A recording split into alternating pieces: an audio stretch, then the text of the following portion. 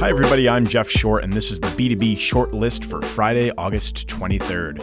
Retail chain Target beat its target in its earnings report this week, and that could signal good news for retailers nationwide. Largely driving the success is Shipt, the same-day delivery company that Target acquired in late 2017.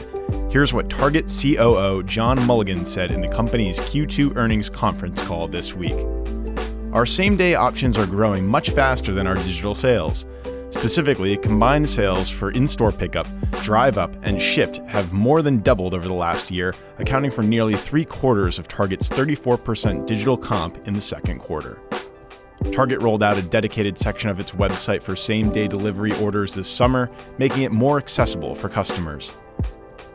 Tech is also coming to the financial sector, but it isn't bringing you a Target gift card.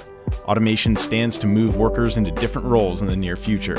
Bloomberg reporter Shelley Hagan broke down which roles might be more in demand for humans going forward.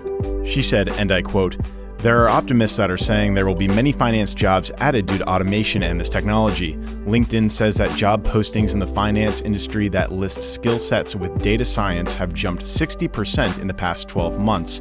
So there's a lot of demand for people who can do both finance and tech," end quote. In a report last year, PricewaterhouseCoopers said that as many as 1/3 of financial service jobs could be automated in the next 15 years. That's what's going on in the world of B2B this morning. I'm MarketScale digital editor Jeff Short.